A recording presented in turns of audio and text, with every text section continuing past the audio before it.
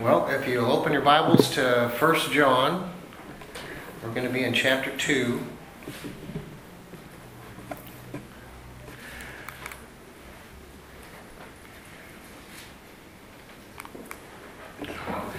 First John identifies 4 elements or components that are required in fellowship. And we remember that this letter has everything to do with being in fellowship with God.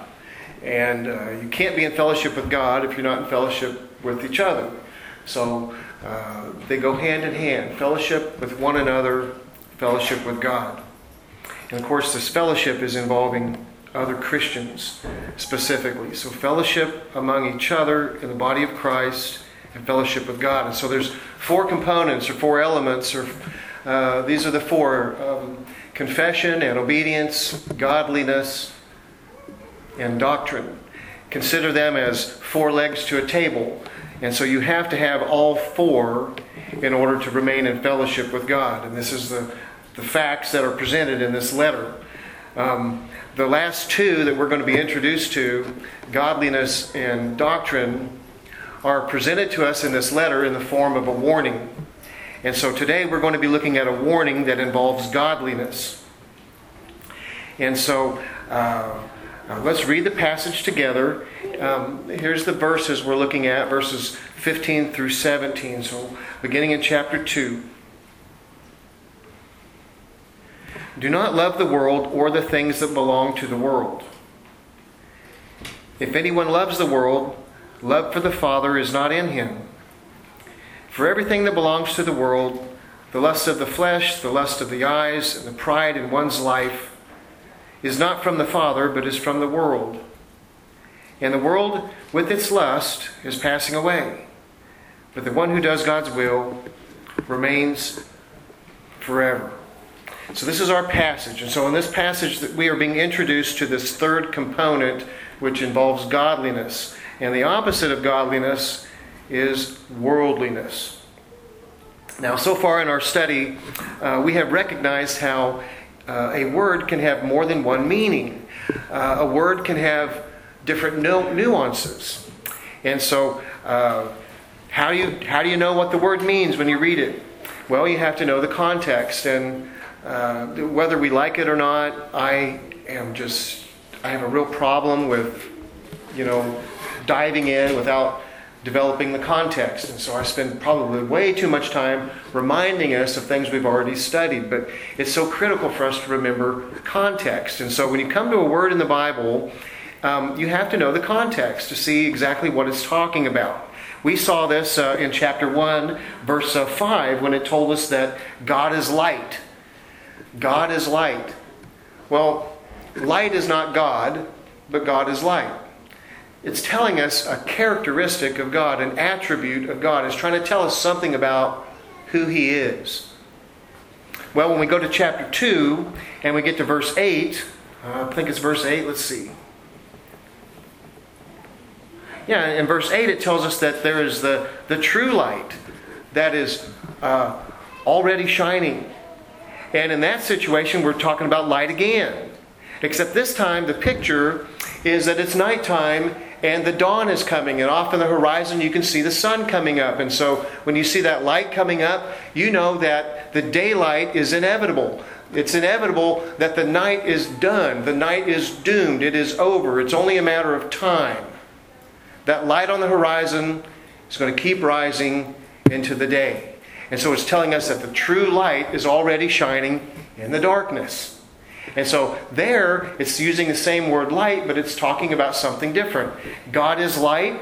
The true light is shining in the darkness. Well, it's still talking about God, but it's talking about Him in a different way. When it's talking about the true light is already shining in the darkness, it's talking about when God began His plan, His final plan of the remedy, the solution to our sin problem, the solution to the problem we have in creation. In all things, the complete universe is under this corrupt law of sin and death. And so when Jesus came in the form of a man, that moment, that incarnation, when Mary was pregnant with Jesus, that was the beginning of the true light shining in the darkness. And over a period of time, there's been a positive progression of this playing out. When Jesus was finally born in Bethlehem, when Jesus became a grown man and he walked among us, and he died on the cross and paid the price for our sins, and then he rose from the dead. He has ascended into heaven. And so the true light that's shining in the darkness, it's already shining in the darkness, is letting us know that our hope is fixed upon His return, because ultimately we're going to see Jesus as He is today, in His glorified state. When Jesus comes back, we're going to see Jesus as He is, in all of His glory, and the fruition of God's plan will be complete, at least in that respect. And so you can see that we're talking about God being light, but then here in chapter 2, the true light is shining in the darkness. It's talking about God again, but it's different. It's talking about the incarnation, when the Word became flesh and dwelt among us. And so just simply by looking at the context, we have defined the word light in two different ways. We talked about how in the epistles, when Paul will say that we are in Christ, and how different that is here in this letter when John will say that we are in Him. Because in Christ, Paul's talking about salvation, but in John, when he says in Him, he's talking about fellowship. You know, if any man be in Christ, he is a new creation. The old is passed away. Behold, all things have become new. If any man be in Christ, that's salvation. But here, we are encouraged to remain in Him, to remain in fellowship with Him. And so, these simple words have different meanings based upon the context. And so, today, we are going to be introduced to a new word. It's the word cosmos. It's the word world. And we just read the passage in verse 15. It tells us, do not love the world. Well, we know that for God so loved the world. And so right off the bat, we can see that there's more than one meaning to the word world. And basically in the Bible, you guys, there's basically three general meanings to the word world. We'll go through them quickly. The first one has to do with the creation. And this is true in the Old and New Testament. Whenever it talks about the world, it's going to talk about it in these three different respects. One of them is the creation. And I've chosen Ephesians 1:4, for He chose us in Him before the foundation of the world. And so when we use the word world, when we're talking about creation, we're kind of being specific. It's not really the universe. It's more the earth, this planet, this world that God created that man is going to inhabit. And so when we talk about the world, it's really talking about where we're at.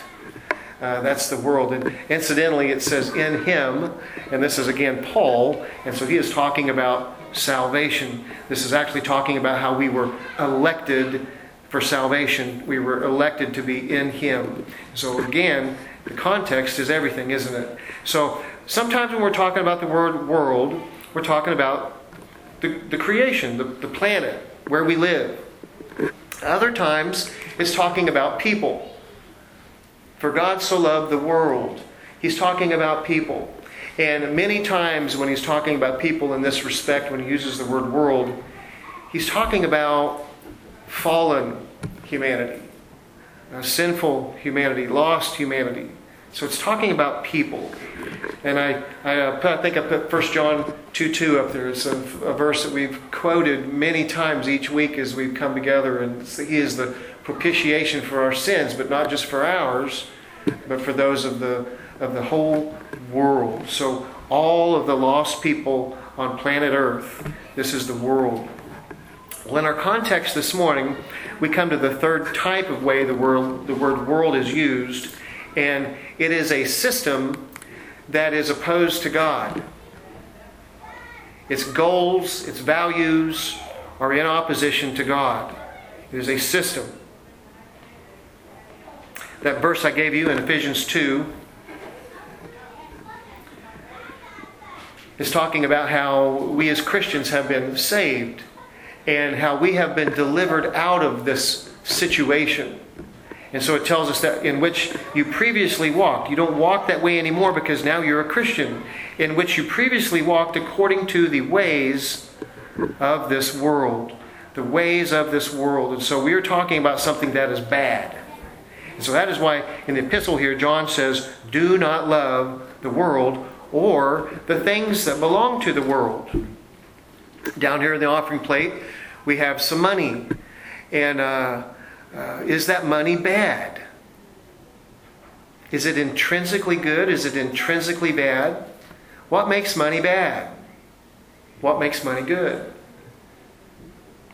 So the world and the things that belong to the world. So it's when things in the world are used in the wrong way, they become things of the world. It doesn't mean the creation's bad. It just means that sometimes we use it in a bad way. And so the world, verse 15 here, it says, do not love the world or the things that belong to the world. So we're talking about a system that has been built to make man happy without God. And if you think about people you know that don't go to church, that, maybe they call themselves Christians or whatever, but just people that, claim to be Christians or they're not Christians at all, but they don't go to church. It's really got no big deal in their life. If you think about those people, what they do in their day, their life ambition is to be happy. Nobody wants to be sad and depressed and miserable. We all want to be happy and enjoy life. And what people do is they try to find a way to be happy without God. And things happen in life, and all of a sudden it's bigger than we are, and we don't know what to do. And so sometimes people will reach out to God and they'll pray to Him. But when they get through that bump in the road, they go back to that system, that way, that lifestyle that is built upon wrong principles. It's built upon wrong goals. The desires are wrong. Because what it has done is it has excluded God from the picture. I want to be happy. You and I both do. All of us do. But so many people are searching out their happiness without God. They have excluded Him. He's not part of what's going on. So this is what John is talking about. He's drawing a contrast between loving God and loving the world. Trying to find your happiness through Him and trying to find your happiness through this broken, defeated system. So we're not saying that the creation is bad, because it's not at all. It's just that the darkness is what is wrong. The darkness is what is bad. Now, just a few things. Jesus, in chapter 14 of John, verse 30, the Gospel of John, he tells us that Satan is the ruler of this system. And, sometimes we talk about how, Satan made me do this, or Satan's tempted me, or whatever. Well, sometimes it's just you're the tempter. Sometimes it's your sin nature, your evil desires and stuff. So he's not always responsible, but, your sin nature plugs perfectly into this system, the system of the world. It's natural for us. And so Satan is the ruler of the system. And in the book of Revelation, it tells us that Satan has succeeded in deceiving the world. The entire world is under his deception. Here's the verse. It's chapter 12, verse 7. And he's talking about something that he saw happen when Satan was thrown out. But he says, so great the dragon was thrown out. And then he begins to describe that dragon. See, and he says that ancient serpent who is called the devil and Satan. And look what he's done. The one who deceives the whole world. You see, we were blind. But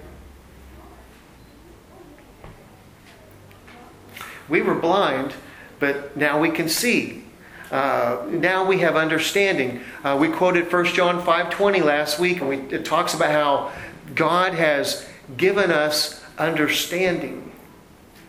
And so God has actually rescued us from a really bad situation. He has delivered us and rescued us from this ruler, from the powers of this ruler. He has delivered us from this ruler's deception. He has rescued us from this world system that is doomed. And He has rescued us from the wages of our own sin. And so it's an incredible thing that God has done for us. And I know that you're in 1 John. And I'm going to ask you to turn to one other place in the Bible.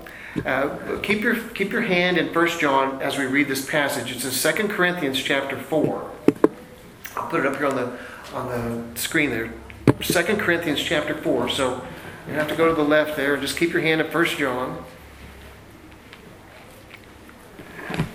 This is an incredible place in the Bible where God goes out of His way to explain to us what it is that He's actually done for you and me. The condition that we were in and how He's delivered us from that.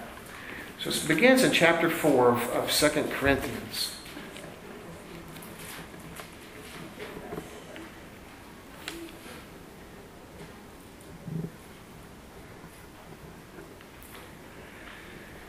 I'll read the whole thing there just so we'll get the basic idea. Beginning in verse 1, it says, "Therefore, since we have this ministry, as we have received mercy, we do not give up. Instead, we have renounced shameful secret things, not walking in deceit or distorting God's message." There's the purity of the message. We're going to talk about that. "But in God's sight, we commend ourselves to every person's conscience by an open display of the truth." So you see there, he is talking about how their message is pure and they have protected it. It is not distorted. And it's been openly displayed. The truth has been openly displayed to you. And so that's who we are as Christians. Our job is to openly display the truth. To not distort it, to not apologize for it, but to announce this wonderful thing that we have. And then in verse 3, look, he says, "But if in fact our gospel is veiled, if anybody's distorting it, it is veiled to those who are perishing, because they can't see. Regarding them, the God of this age, that ruler, has blinded the minds of the unbelievers, so that they cannot see the light of the gospel of the glory of Christ, who is the image of God. For we are not proclaiming ourselves that Jesus Christ is Lord, and ourselves as your slaves because of Jesus. For God, who said, 'Light shall shine out of the darkness,' He has shone in our hearts to give the light of the knowledge of God's glory in the face of Jesus Christ." And turn back with me to 1 John. So you can see there from that passage that God has actually rescued us from the clutches and the power of this ruler of this world. He's rescued us from this world system because our eyes have been opened. We have understanding. What a wonderful thing that has happened to us. And the wages of our sin, we've been rescued from that. The wages of sin are death. And so there's so many things for us to be thankful for. It's an incredible place of privilege. And this is why Jesus said, you take a lamp and you put it up on the table so it can give light to the whole room. You don't cover it up. So what we have experienced as Christians, we need to share with other people because it's magnificent. It is the best. It is the most wonderful news anybody could ever have. And so God has entrusted that wonderful responsibility to us. It's part of our stewardship as Christians. Now, in verse 15, it goes on to say that if anyone loves the world, the love for the Father is not in them. And so John is giving us concrete opposites, the concrete opposite of light and darkness. And so he wants us to see that there's no middle ground here with God. You think of two teenagers that start dating, and it doesn't take long before they don't have anything to do with their friends anymore. Just each other. And it's not long before the communication and that fellowship with the parents is severed. And you can see that those two teenagers go off together and they walk away from everything that God has put around them to protect them. These lines of authority that God has given them for their own protection. We can see that this is what happens. And so Jesus wants us to understand that to remain in fellowship with Him, we cannot be in love with the world. You can't do both at the same time. One will take you in one direction, one will take you in the other. And then in verse 16 it says that everything that belongs to this world is not from the Father, but it's from the world. And he gives the examples. He gives the lust of the flesh and the lust of the eyes. Both of these things are cravings. And you can see that they are cravings for things that you are wanting, that you do not have. And then the final one is the pride of life, the boastful pride of life. That involves things that we do have. Many have recognized Eve's temptation, how she saw that the fruit was good, it looked good, and how it offered her wisdom and actually autonomy from God, gave her some independence from Him. So you can see all three of these: lust of the flesh, the lust of the eyes, and the pride of life, all wrapped up in this temptation that Satan gift-wrapped for Eve. And it's paralleled in the temptations that we saw Jesus experience in the wilderness. And so some studies can be done there, and some time can be spent there comparing the two, and you'll see. But at the end of the day, God wants us to understand that the world is fed by lust and pride. Things we don't have that we want, things that we do have that we're proud of. And we take our own credit for them, and we are proud of the life that we have accomplished. And so our text will give us two reasons to reject the world. They're two really good reasons. They're built in these three verses that we read. He actually gives us two really good reasons to reject the world. And it's only two, so it should be easy for us to remember. The first one is very simple. It means that loving the world is not loving our Father. You have to choose who you want to have fellowship with. When we choose the world, we're forsaking His deliverance.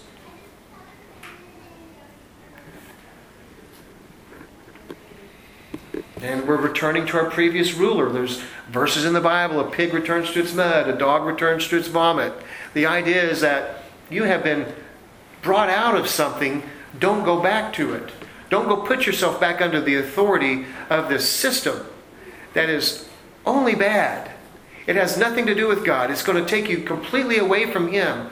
The last thing you want to do is go cozy up and love the world. Loving the world is not loving the Father. They are opposites. James 4:4. You'll remember when we studied that book here on Sunday morning, it says, "Don't you know that friendship with the world is hostility toward God? So whoever wants to be the world's friend becomes God's enemy."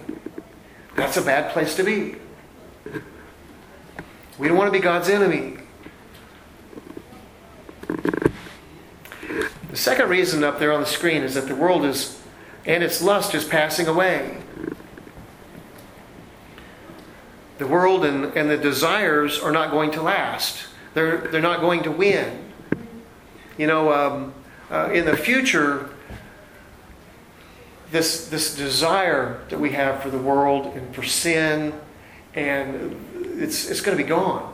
It's not even going to exist anymore in the future. It's going to be gone. And so John and God are both telling us that it is a fool's bet to put all your eggs in this basket, because it makes little sense for something, because it's not going to last. We talked about global warming a little bit. We were talking about the different political issues and how to look at them from a biblical worldview. And so I picked global warming. And and we saw that how a Christian has a responsibility for the creation. It's part of our stewardship. It's been subjected to man, so we absolutely do care about our environment. We absolutely do. And it's part of who we are as believers. That's on one hand. But on the other hand, if you are driven by the fear that if we don't turn this thing around in time, we're going to go extinct, that perspective is oblivious to what the Bible tells us about the future.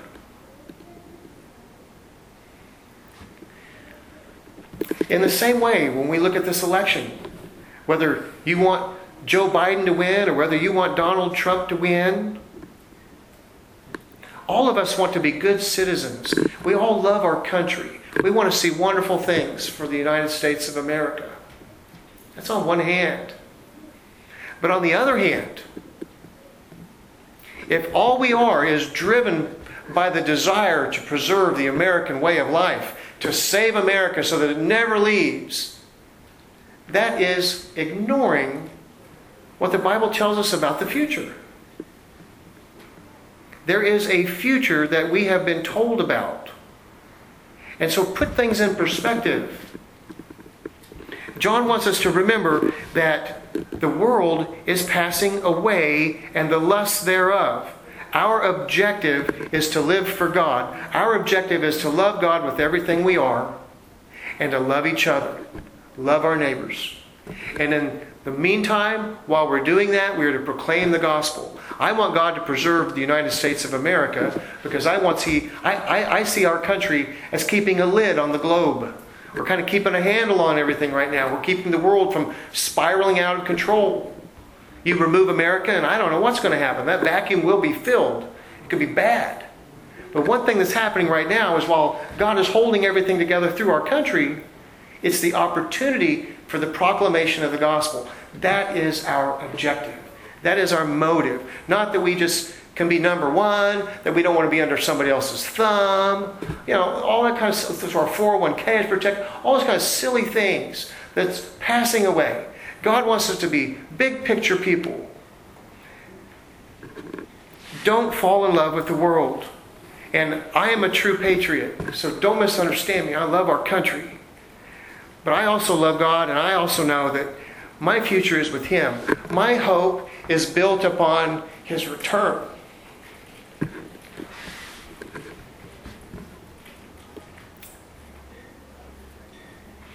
In verse 17 it says, But the one who does God's will remain forever. So that's the contrast. Living for God does not end. By the way, this was D.L. Moody's life verse, and it was inscribed on his tombstone. The one who does God's will remains forever. Fellowship with Him does not end. This fellow is C.T. Studd, a British missionary. And he was a missionary into China, and then India, and finally Central Africa. How's that for going around the globe? England, China, India, Africa. He wrote a poem. Part of that poem is this phrase up here: Only one life, 'twill soon be past. Only what's done for Christ will last. When he was led to Christ, I was reading his testimony, but he says, I got down on my knees and I did say thank you to God. And right then and there, joy and peace came into my soul. I knew then what it was to be born again. And the Bible, which had been so dry to me before, became everything. He went on to go into the mission field in China, and some people tried to persuade him otherwise because obviously he had many talents and abilities. But in his poetic way, he said, some want to live within the sound of church or chapel bell. I want to run to a rescue shop within a yard of hell. And especially liked how he spent the last years of his life in Africa. But while he was in China, he married a woman by the name of Priscilla. And they had 4 daughters in China. And he said that he believes God gave him daughters to educate the Chinese people about the value of baby girls.